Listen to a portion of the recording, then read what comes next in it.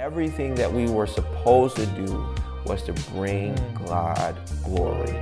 But now, because of the sin that we've been formed and shaped in our sin-stained selves, there is this perverted side that stops us from giving God glory in everything. Absolutely. And that is the reason why we need Christ. All right, guys, welcome back to our next episode of Setting Our Thoughts Captive. My name is Chitiz. My name is Jaquan Johnson. And we welcome you back on this episode where we look into different topics with the lens of Scripture. Quick fact about history of Scripture, actually. Before Martin Luther's Reformation, the Bible was translated to Latin language, and it was only the Pope and the people that were working in the monasteries were able to read it. So, for us to learn the Scripture, we had to go and learn from the teaching of the popes and the leaders there.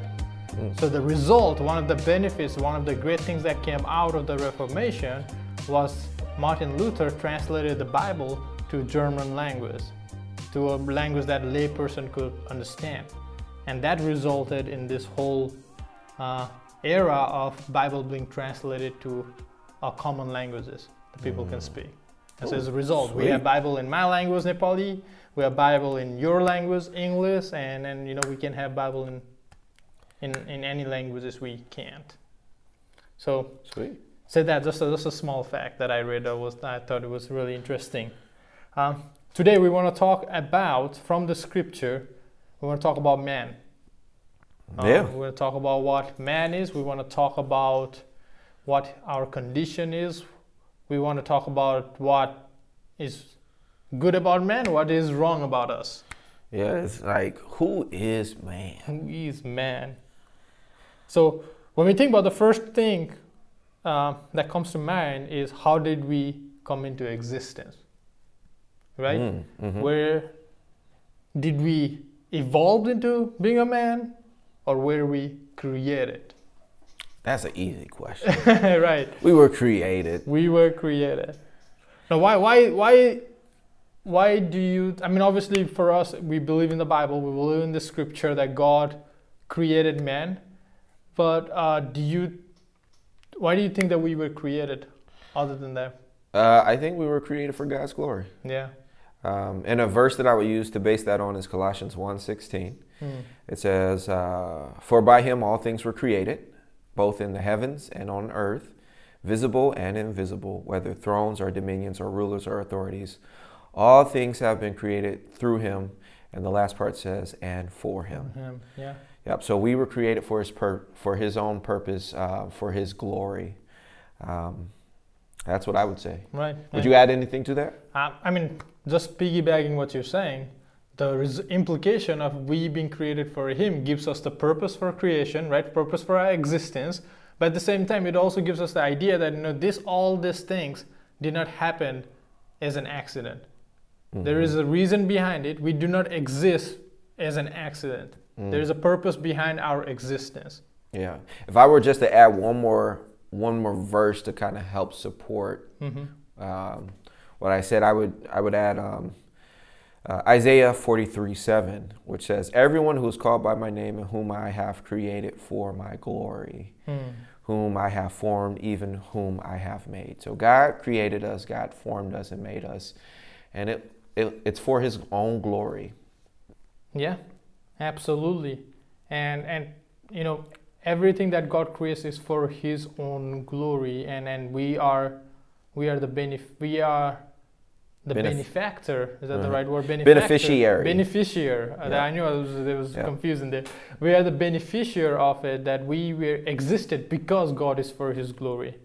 So let's dive into this. Who is man? The first thing that I think we kind of already talked about is man is God's creation. Yep. Right? And we can find that in Genesis 1:26-27. I'm going to read that real quick. Genesis 1:26-27. Then God said, "Let us make man." So let us make man. We talked about Trinity last week. So there's the plurality there, right? let us make man. How did God make man? In our image, after our likeness. Now that's really key to understand, that God made us in his image. That's what separates us from any other creation, right? Because we were made in God's image, in his likeness. And then right after that, he gives us the purpose. He gives us the one of the purposes of him creating us, and let them have dominion over the fish of the sea, and over the birds of the heaven, and over the livestock, and over all the earth, and over every creeping thing that creeps on the earth. So God created man in his own image. In the image of God he created him, male and female he created them. Yeah, and I think, too, when we look at creation, right? Yeah. God created the heavens and the earth, and he created all these different things, and then to wrap everything up, he ends with creation of man. And so in terms of who we are, like you said, we're unique. He saved the best for last. Right. And so, when we think about our uniqueness, like, it's so important that we understand when he talks about, let us make man in our image and in our likeness. Or according to our likeness. Right. Those two words, image and likeness, that is the key in understanding who we are in terms of everything else in creation, and how we are to view ourselves. That's why every person has more value than, and it's not to say things that God created doesn't have value, right? But it's to put things in the proper place. Human life has more value than anything else. Right, absolutely. And even when he created us, like when we talk about animals and all of this, he says, let them rule over the fish of the sea, and over the birds of the sky, and over the cattle, and over all the earth. Right. So God has given us dominion over everything within the earth. That is also another example of our likeness with God. We're ruling, or we have dominion over everything within the earth. And that's almost in our DNA, right? I mean, if you think about why do human beings, we're not the strongest beast in the world. I mean, there are so many animals that are stronger than us, right? We're not the most powerful one, but we have dominion over everything, because I think we have that tendency, that DNA that God has given us, to have dominion over earth. And not only that, we have reasoning, we have understanding, we have consciousness, we have all these things, because we're made in the image of God. Obviously, we're not perfect, and we're going to talk about that in a little bit. But when God created Adam and Eve in their image, they had no sin in them. So they were in perfect harmony. They were in perfect likeness of God. Yeah, and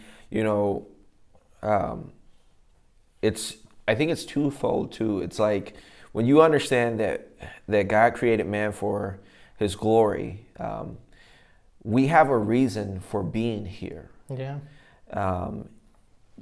And in that reason too, that also says that the way that God sees us, and the way that God thinks about us, we are important to God. Absolutely. And not only it gives us the purpose, but it also gives us comfort in knowing that we are not here, that God does value us enough to really want to worship from us, right? Yeah. Romans 11:36 says, "For from him and through him and to him are all things. To him be the glory forever." Amen. So love that verse. When we think about ourselves in terms of creation, we were created for God's glory. Now, when we think about living that out in our own personal lives, we can get even more narrow in terms of looking at how we can glorify God, right? In our jobs and our marriage and all that. We're not really going to touch on that, but just to keep this in mind, just to add a little something to that, where it's not just, we're just created, but in 1 Corinthians chapter 10, verse 31, it says, whether then you eat or drink or whatever you do, do all to the glory of God. We are made and created for God's glory. Yeah. What we think, what we do should glorify God. Right. And that also presents an issue too, because like Romans says, we've all fallen short of the glory of God. Right. So what we were created to do, we have not lived up to that. We have failed, right? I mean, until now, when we talk about creation, everything seems to be perfect. We were created for glory. There was no sin. Adam and Eve, they had the ability to sin because God created them with that ability, but they had no sin. So let's talk about what changed, what happened. So we call the fall, right? That's what we call it. The fall. I mean, I guess what I was thinking was, it didn't take long. No, it didn't take long. Or it doesn't seem to have taken long. No. You know, and so let's move from talking about creation to talking about man's condition. So I think, remember, we're made in God's image and in God's likeness. So even when we consider ourselves today, we still are made in God's image and we still have the likeness of God, even though we are currently in a fallen state. Right. You know, even in the New Testament, and I know I'm kind of jumping a little bit, but even in the New Testament, in James, I like this verse. He's mainly focusing on the power of the tongue, the things that we say. But check out this little end part of James 3, verse 9. It says, and talking about the tongue, but it says, with it we bless our Lord and Father, and with it we curse men who have been made in the likeness of God. So even then, even after the fall, we still see the acknowledgement that we are still made in the image and likeness of God. So man from the beginning still bears God's image, still bears God's likeness, even after the fall, but it's just distorted. It's distorted. And it started with Adam and Eve when they disobeyed God's command by eating the fruit from the tree that He warned them not to eat. And it started by really disobeying God's law, God's command, right? And that has been the case till now. Right. That man has been disobeying God, and like we talked about, everything was subject to Him for His glory, and we're not giving Him the glory, but we're giving glory to ourselves or things that He has made instead of giving glory to Him. And that has been the issue since the beginning. Right. And we would call that three-letter word called sin. Yes. Right? And sin is missing the mark, failure to obey or conform to God's moral law. Yep. And I think when we think about sin too, we should always remember it in relation to God first. Yeah. Like, your sin can hurt someone, but the beginning part of it always starts with God. God, because it's breaking God's law. So immediately when we sin, the first person who is offended, the first person who we've rebelled against or violated is God. God, yeah. So I think too, when we think about sin, sin is also twofold. It's right. like it's something that we have to consider in terms of not just what we do, but also our attitude. Right. And I think in that matter, right, I mean, oftentimes we jump into our action, jump into the works and deeds, but the Bible is always focused also on the heart, right, where our attitude is, because when Jesus says, out of the heart flows all evil things.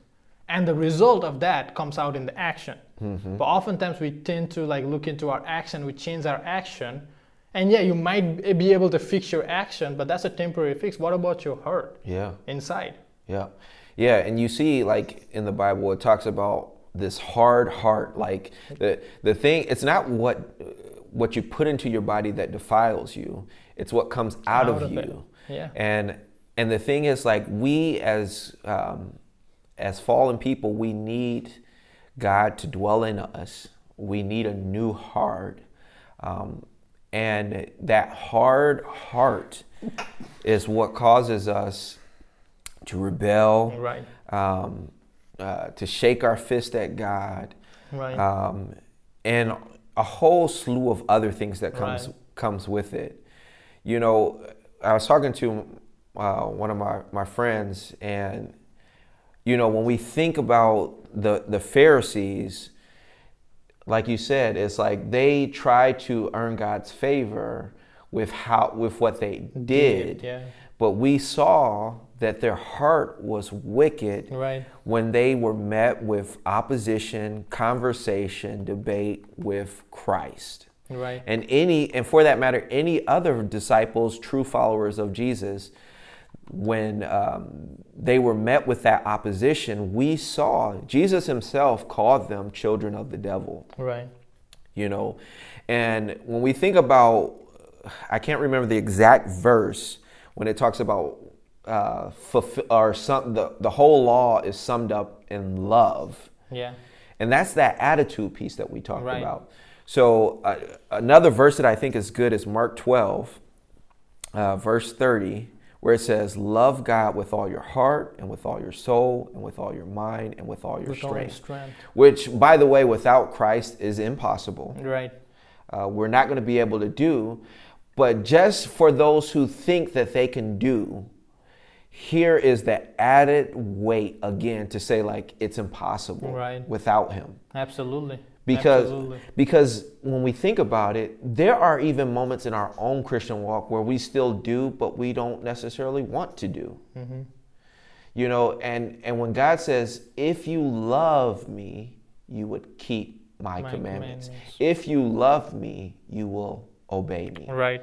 And so even that action comes out of love for him, right? It comes out of the right attitude and right heart aligning towards the truth of who he is. Right. And that's how it should always flow. Out of love for God, we do. But the way we flip it is we end up doing without love. Or trying to earn his love where we can't, and he's already loved us, right? I also like that verse in 1 Samuel, God says to Samuel, do not consider his appearance or height, for I have rejected him. The Lord does not look at the things people look at. People look at the outward appearance, but the Lord looks at the heart. And oftentimes with our works, right? And that was the issue with Pharisees. Their outside work might look holy when we look at them from outside, but their heart was not in right place. And that's what Jesus absolutely rebuked again and again and again in their life, right? Because they were trying to do it to show it to people, but their intentions were not right. They were worshiping, they were giving offerings to the church, but their intentions and heart was not in right place. Right. You know, and it's so crazy because the law will be an accuser to anyone who tries to live by it. We can't live by it. And the funny thing is, like, when we look at the 10 Commandments, right? The first 4 commandments are towards God. And the last 6 is towards man. But it's so funny because it's like man always wants to do the last 6. But ignore the first 4. So they try to earn God's favor by how they treat others while neglecting how they view and treat God. Yeah, absolutely. So that's the condition that we are in a fallen state. We are sinful in nature, and you know, like you said, like all these laws should be a reminder to us that there is no way we can fulfill this law in our own work. It should be a reminder to us that, you know, this is the standard that God holds, and we are not able to fulfill it. And that's the problem, right, with the sin. That's the issue with sin. But man thinks he can fulfill it. Yeah. People think. People think. Right, they think. They think. 1 John chapter 3, verse 4 defines sin for us. So just to put a little bit more meat on it, we keep throwing out these laws and stuff. So just to put a little bit more meat on what is sin. 1 John 3, 4. Everyone who practices sin also practices lawlessness. And sin is lawlessness. So when we think about Adam and Eve and what they did, I mean, obviously it was sin. They practiced lawlessness. They did not obey the law that God had given them, which is do not eat of this tree. Yeah. And again, the issue wasn't the fruit, issue wasn't the tree, issue was disobedience by eating the fruit that God had prohibited. And so it's not really the fruit that caused the sin. It was Adam and Eve's disobedience towards God's law that caused the sin. And so let's dive into that original sin, right? I mean, sin did not and cannot come from God because He's a holy God. He cannot cause sin, and that's in book of James. James makes it clear. And God did not create sin, neither can sin entice Him or so. But although it was not created by God, it existed because God allowed it, because nothing happens without God not allowing it. Right, exactly. Yeah, and I think, our first thought is to say then, like, well, why did God allow it? Like, why didn't God just create people who were holy all the time? Right. And to answer that, I don't know. Yeah. I don't know why God. I don't know. I don't know why he did that. I can think a little bit like maybe God wanted us to worship Him with the ability, not knowing that with the what do you call?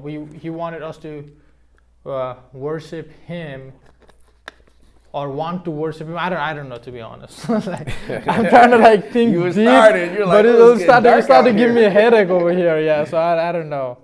But one of the things too, though, that we should consider when we think about sin, sin really is just irrational. At the end of it, it's like we've either denied some truth. Yeah. So God said this is what it is, and we say no, it's not. Or we don't think something that God said is right. Right.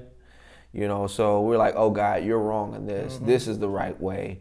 But I mean, ultimately, it's irrational, and I guess to kind of flesh it out is to think about Satan, right? Yeah. The fallen angel, him and the fallen angels. Here they are. They've dwelt with God. They know God is supreme. They know God is all powerful, and yet they're leading a revolt against God. Like, that's irrational. Yeah. They know the end. Right. The end, they're gonna be in hell. Yeah. The hell was created for Satan and his angels. Yeah.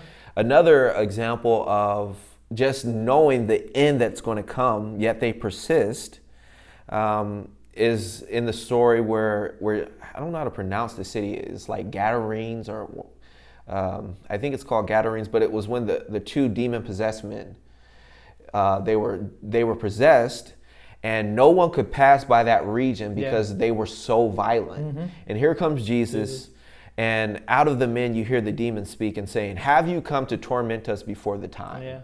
So they know already that the end result is going to be eternal torment. And obviously he had the pigs go into the swine and they go off the mountain, whatever. But it's just so interesting, like even there, they know the end result of what's coming. Yeah. And yet they persist. Yeah. And then, like, let's go back to like, why do you think like they wanted to persist towards like disobeying God? I think it comes from the place where, I mean, there's pride related to it, right? There's this wanting to be God. That has been the issue with Eve, and that has been the issue with the angels. So they want to exalt themselves as God, right? And in doing that, like you said, they put up a position that, maybe God is not right, and maybe He's not who He says He is, and maybe we can be like more. We can be in His position. Yeah. So I think too with that, it's like knowing that sin is not just an offense against God. Like when we sin, it's like we're believing some lie, or we think we know better, or a combination of both. Yeah. But also we're just completely being irrational. And I think that is why it's so important to know Scripture, and not just know it, but trust it and cling to it. Like, let's obey what God has said. Absolutely. And why do you, like, when you think about, right, why do we need to know that we are a sinner? Why do we need to know about sin? Well, the simple answer is, when we go to a doctor, right, in order for a doctor to prescribe us a medicine, he has to take us through a proper diagnosis. Like, you can't just go to a doctor and he's like, oh, you know what, I'm just going to give you a leg pain, without really looking at your leg and doing an x-ray or something like that. So in order for us to really deal with our human condition, deal with the problem that we have to first recognize the problem.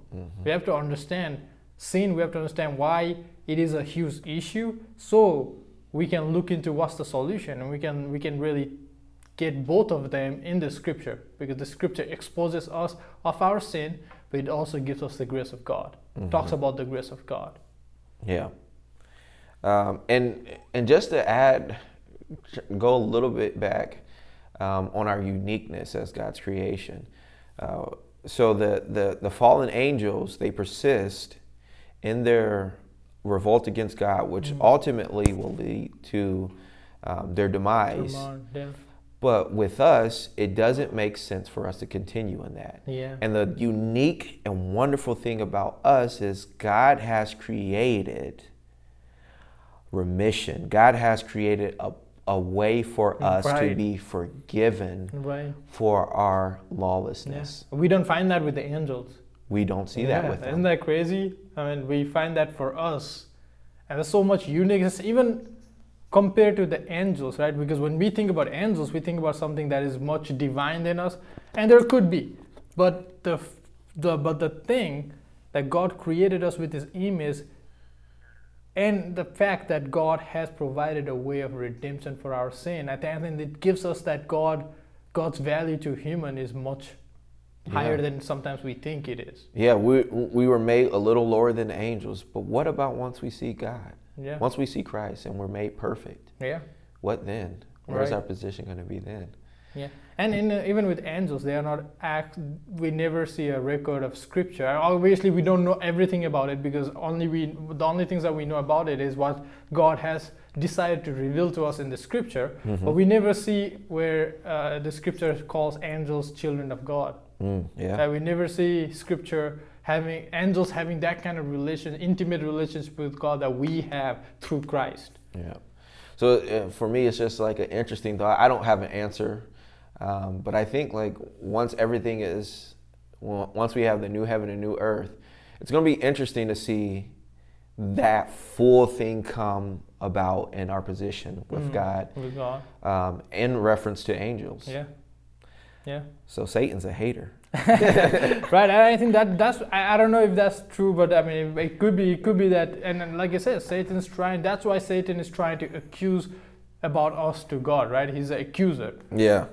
Pointing the finger. Right, pointing the finger. So, so we talk about Adam and Eve falling. This is also referred to as original sin, right? Yes. So with them breaking the law, this is where, for us, sin has spread to every single human. Yeah. Sin entered the world, right? Yep. Romans 5:12 says, therefore, just as through one man's sin entered into the world, and death through sin, and so death spread to all men, because all have sinned. And then just to take it a step further, it's not like, oh, you were born pure, right, and then at some point you've messed up and now you're tainted. Right. Psalms 51:5 says, behold, I was brought forth in iniquity, and in sin my mother conceived me. So from the get-go, we're messed up. Yeah, we were born in sin, and so that brings up the whole concept that some people have, that we are in our we are deep down good, but we just mess up and we need instruction. But when I read these two verses, I see that we are deep down not good. Yeah. And what we need is not instruction, but what we need is a savior. Yes, yes. Yeah, and I think that's where man finds himself. Like, he's constantly working to try to be good. Yeah. And it's just futile. It's like, and it's also the audacity of man. Right. Like, obviously it's worthless to try to work and earn God's favor, right. But the audacity to think that you can now do something that's so right. good, where God says, oh, wow, you right. are a good guy. Right. Never mind my law. Yeah.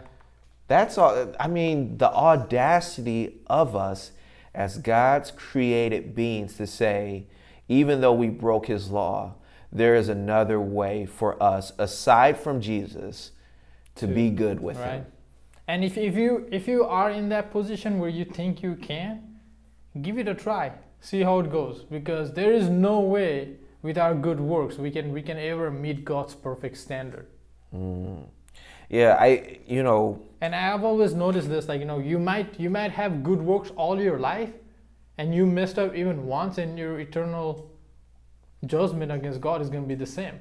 So you're failed altogether. And I know I fail every single day.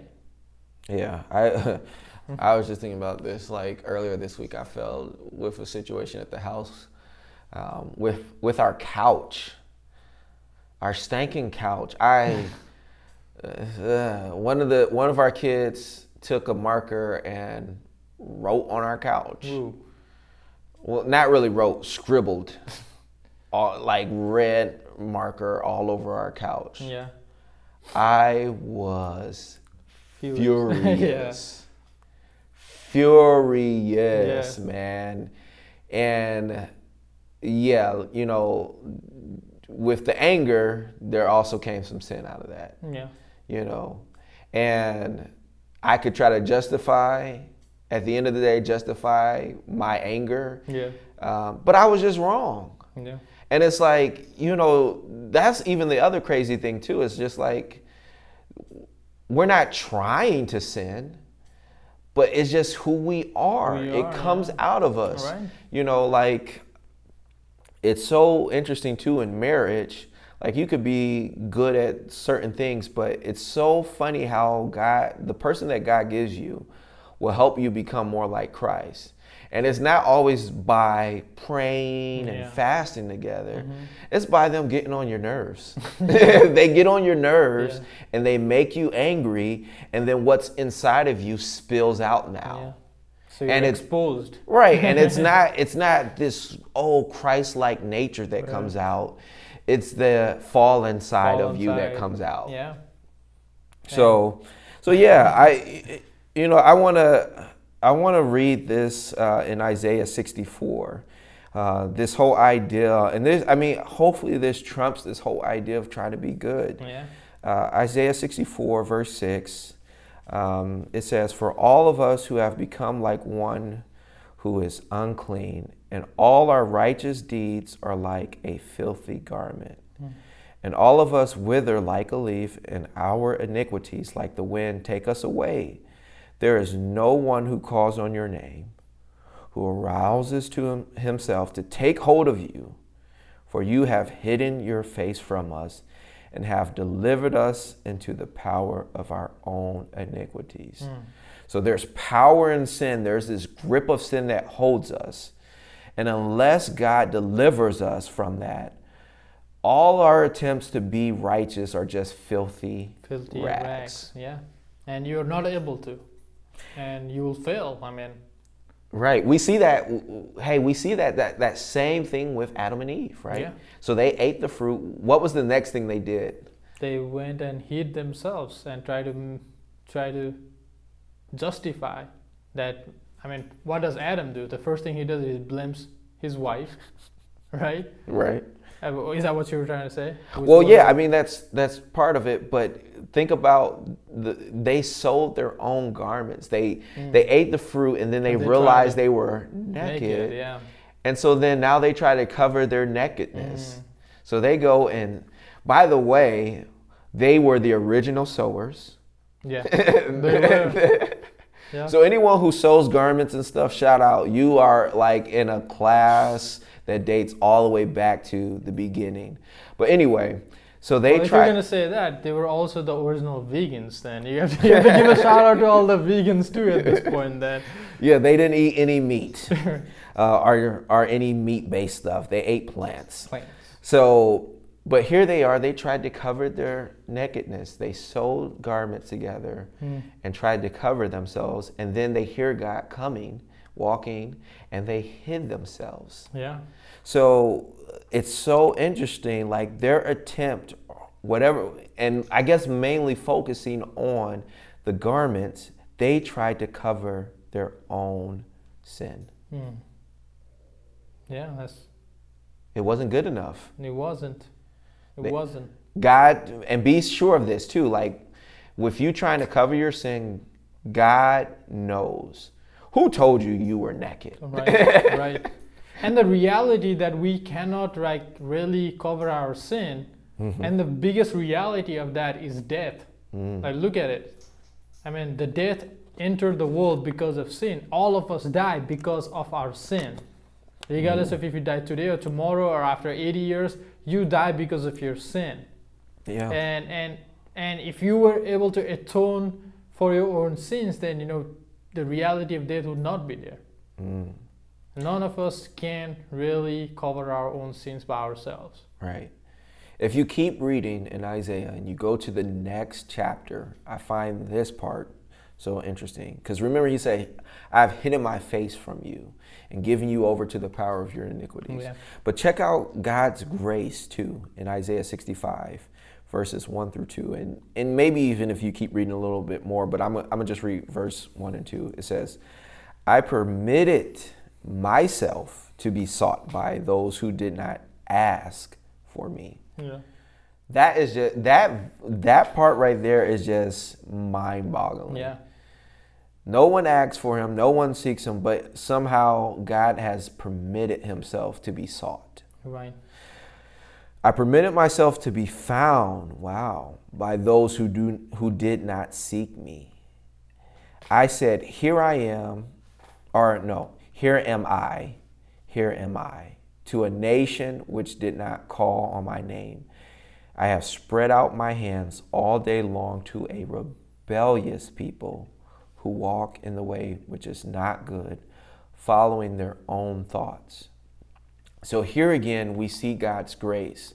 Without God revealing himself, without God drawing us to himself, we will remain lost. Right, right. And the whole, the big picture of we are sinners. We're not able to work ourselves to cover our sin.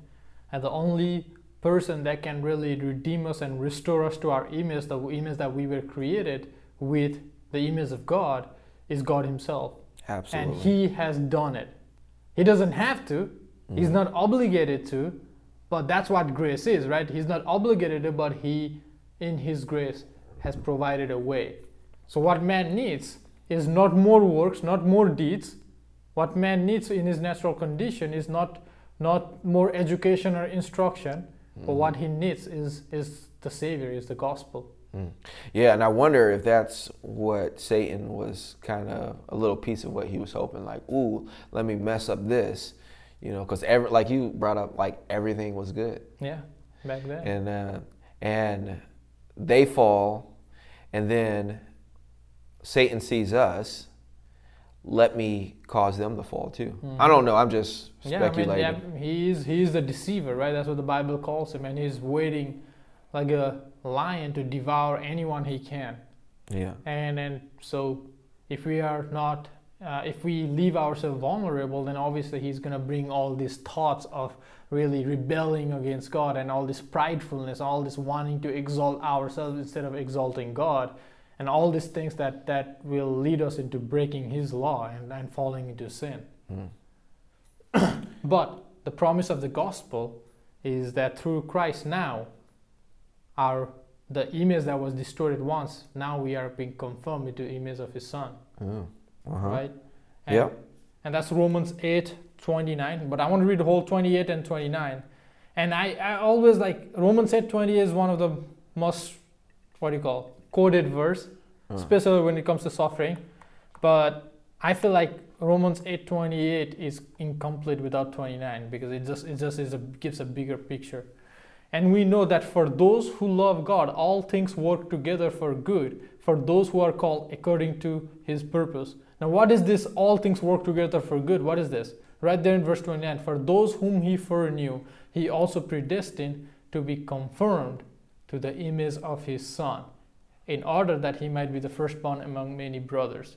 So today, God is not only saving us from our sin, he's not only covered our sin, but at the same time, after covering and giving us forgiveness, he's also conforming us to the image of his son, which is like he's really making us perfect like his son is perfect. Yeah, making us more like Jesus. More like Jesus. Yeah, and Jesus is obviously the Savior, but again, he is the one who has fulfilled the law. I feel like this has come up like in the past 2 or 3 weeks. We keep talking about how Christ has fulfilled the law. This whole idea of the law being broken, like, yes, before the 10 Commandments were there, Adam and Eve fell because they broke what God told them to do or not to do. They didn't follow that. And so here it is, God lays out the moral law, the 10 commands that show us how to live without offending God or offending our fellow brothers. Because remember, love God with all your heart, soul, mind, and strength. And then the next one is love your neighbor, right? So like the 10 Commandments gives us, the first 4 are towards God, the last 6 are towards man, which none of us can fully keep, but Christ has been the one to fulfill that and live that perfectly.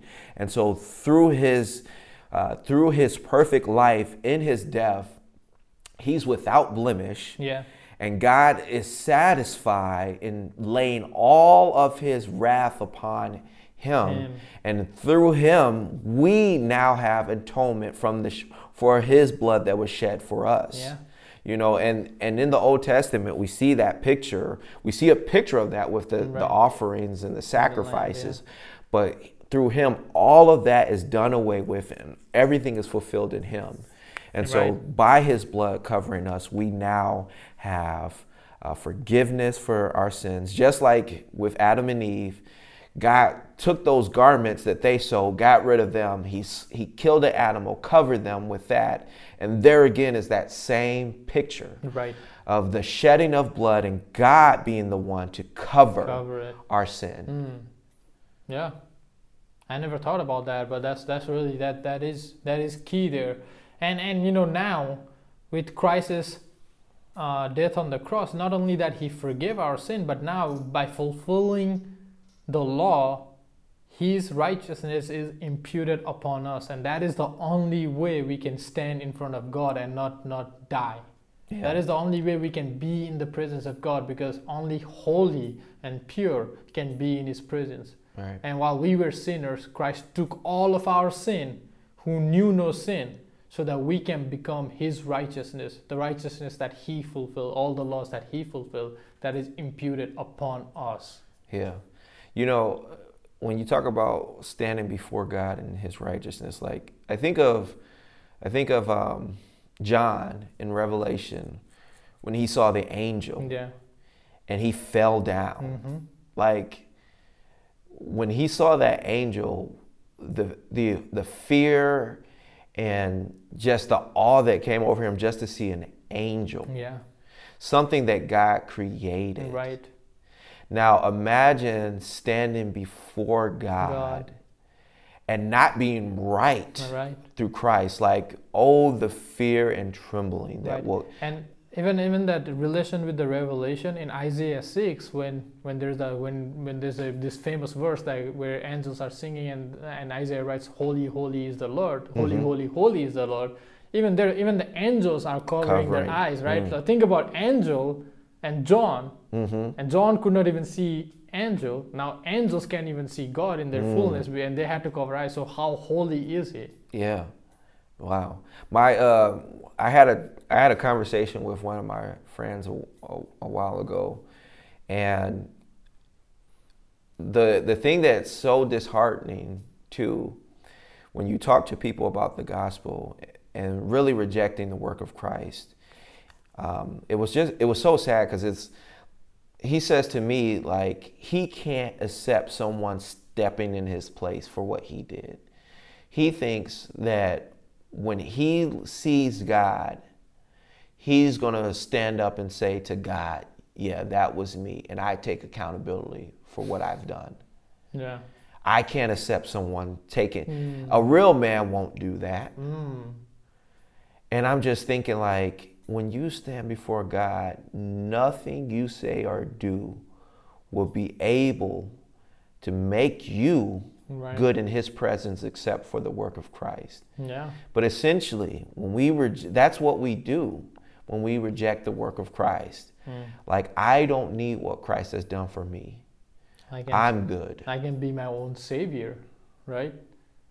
And really, I mean, again, it goes back to that book in Isaiah. All of this will be counted as filthy rags without Christ. Yeah.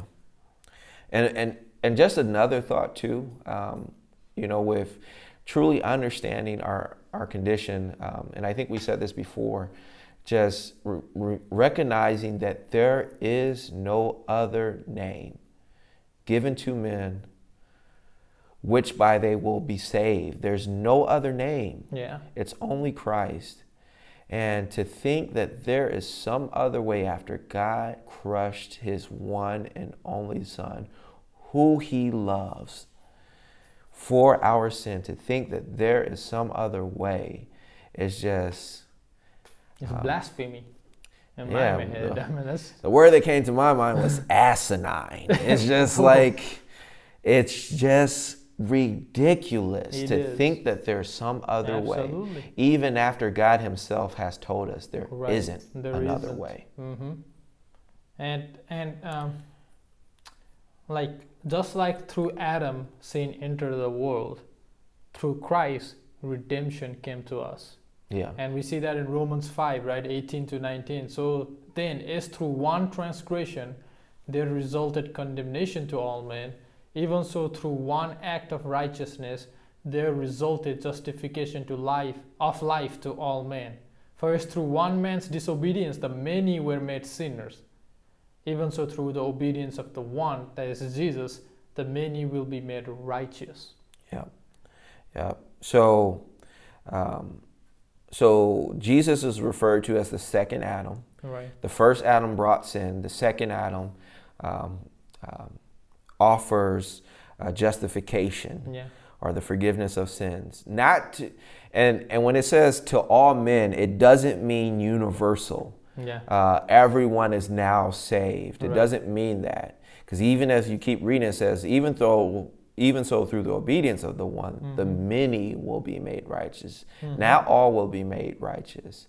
I think, and I could be wrong on this, I think all men is just, for me, when I see that, I think of like just, not just, for example, Americans. No. It's like Americans, Chinese, da-da-da-da-da-da-da-da-da. So people from all nations. And also the fact that Paul wrote this to the church, to the believers, right? He didn't write this to unbelievers. Here he's writing this to a group of believers in the church in Romans. So when he's saying all men, context-wise, he's writing to believers over here. So again, like, justification comes with the cost that salvation comes by faith in Christ, and only those that have faith in Christ are the ones that are saved. You said it perfectly, man. Perfect. And the thing that I like also in this part of justification is those who are justified, those who are saved by Christ's work, we remain saved. Regardless of what we do, we remain saved. And I like this verse in John 6:37. And over here Jesus says, all that the Father gives me will come to me. Right? So all that the Father gives me will come to me. and whoever comes to me, I will never cast out. Whoever comes to me, I will never cast out. That sounds like shots at Seventh-day Adventists. Yep, or any other work-based theology. That first, it is the Father who gives people, who elects people to his Son, and whoever comes to Son, and those who will elect will come to the Son. So it means that the God's work that's why the gospel needs to be shared to the world, because those that Father has chosen will respond to the gospel, and then those who will respond, God will never cast out, which means that there is nothing such as losing of salvation. Yeah. Right? I mean, if God is the one who saves, he's never going to cast us out. Therefore, there is no condemnation for those who are in Christ. So we always do a verse of the day. Yeah. And we didn't pick one out, but if we were to pick one, and it could be one that we've already mentioned today, what do you think our verse of the day should be? Oh, man. I think for me, in my thought, going back to the main purpose behind our creation, 1 Corinthians 10:31, whether then you eat or drink or whatever you do it for the glory of God. And you can pick one on your side, but for me, the reason why that is how often, I mean, over here, the verse is like, whether you eat or drink, how often when we eat and drink, we think about the glory of God. But we were created to do everything for the glory of God. Regardless of what job you do, regardless if you're a pastor or if you're a doctor, if you're an engineer, whatever profession you are doing, you are to do it with the intention to bring God glory. And the part of us is to think, how can I glorify God with whatever I'm doing, right? And I was last night yesterday when we were talking about it, right after we got off the phone, I was eating my lunch and I was just thinking about how can I glorify God with my food right now, right? So again, I had to think about like, God, thank you for giving me the sense of taste, that I can taste the deliciousness of this food. Thank you for providing this food. There are so many things that we take it for granted that we need to be constantly glorifying Him for. Yeah. And thanking Him for. And using that too, I think our first thought, or the first thing that we have to acknowledge with us being men, and not men, but man. So females included, man, female.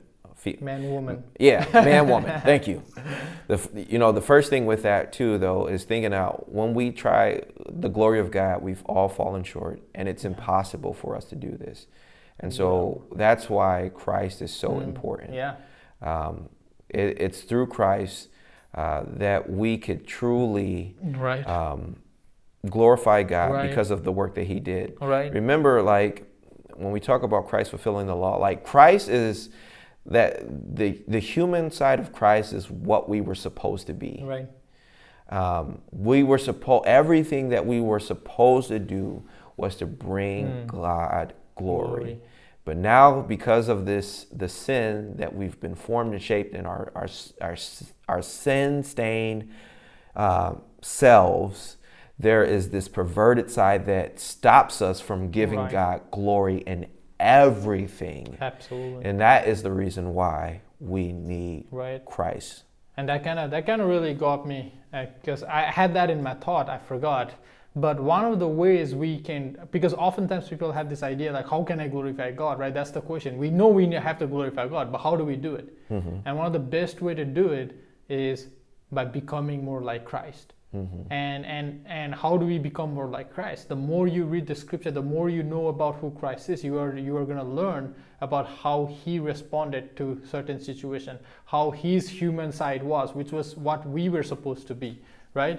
And not only through Him we are redeemed, but He also left a great example for us to follow, the great role model for us to follow. Yeah, and I think to support that, the thought is, it's what the Bible calls renewing your mind. So, and that renewing of the mind is with God's truth.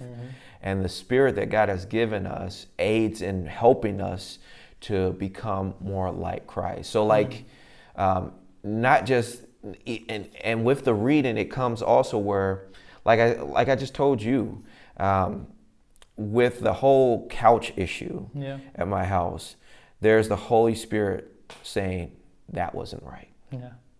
So there wasn't any verse that I read necessarily to point out my sin, but the Spirit of God in me is saying that was sin. And so the Spirit of God is also helping us to become more like Christ, to bring glory to God. Absolutely. I think that was well put. So that would be our verse of the day. Yeah. The final thought that I have with this is this whole idea with creation. More than anything else in creation, we are made in the image of God. Yeah. The stars shine bright. There are so many other things that we could try to reference in creation, but out of everything, when we consider everything, we are the only thing in creation that is made in the image of God, that is made in the likeness of God, and when we consider our sin and like how our sin has affected the rest of the earth. But also consider the fact that Christ became a man and didn't become anything else to redeem us. Yeah. That's so, I mean, how can this not lead us into really praising Him and worshiping Him, right? I mean, knowing that Christ became one of us so that He could redeem us. Amen. Amen. Yeah. So on that note, we're going to end our episode here. Thank you guys for tuning in again this week. We will see you guys next week with another episode of Setting Our Thoughts Captive. Yeah.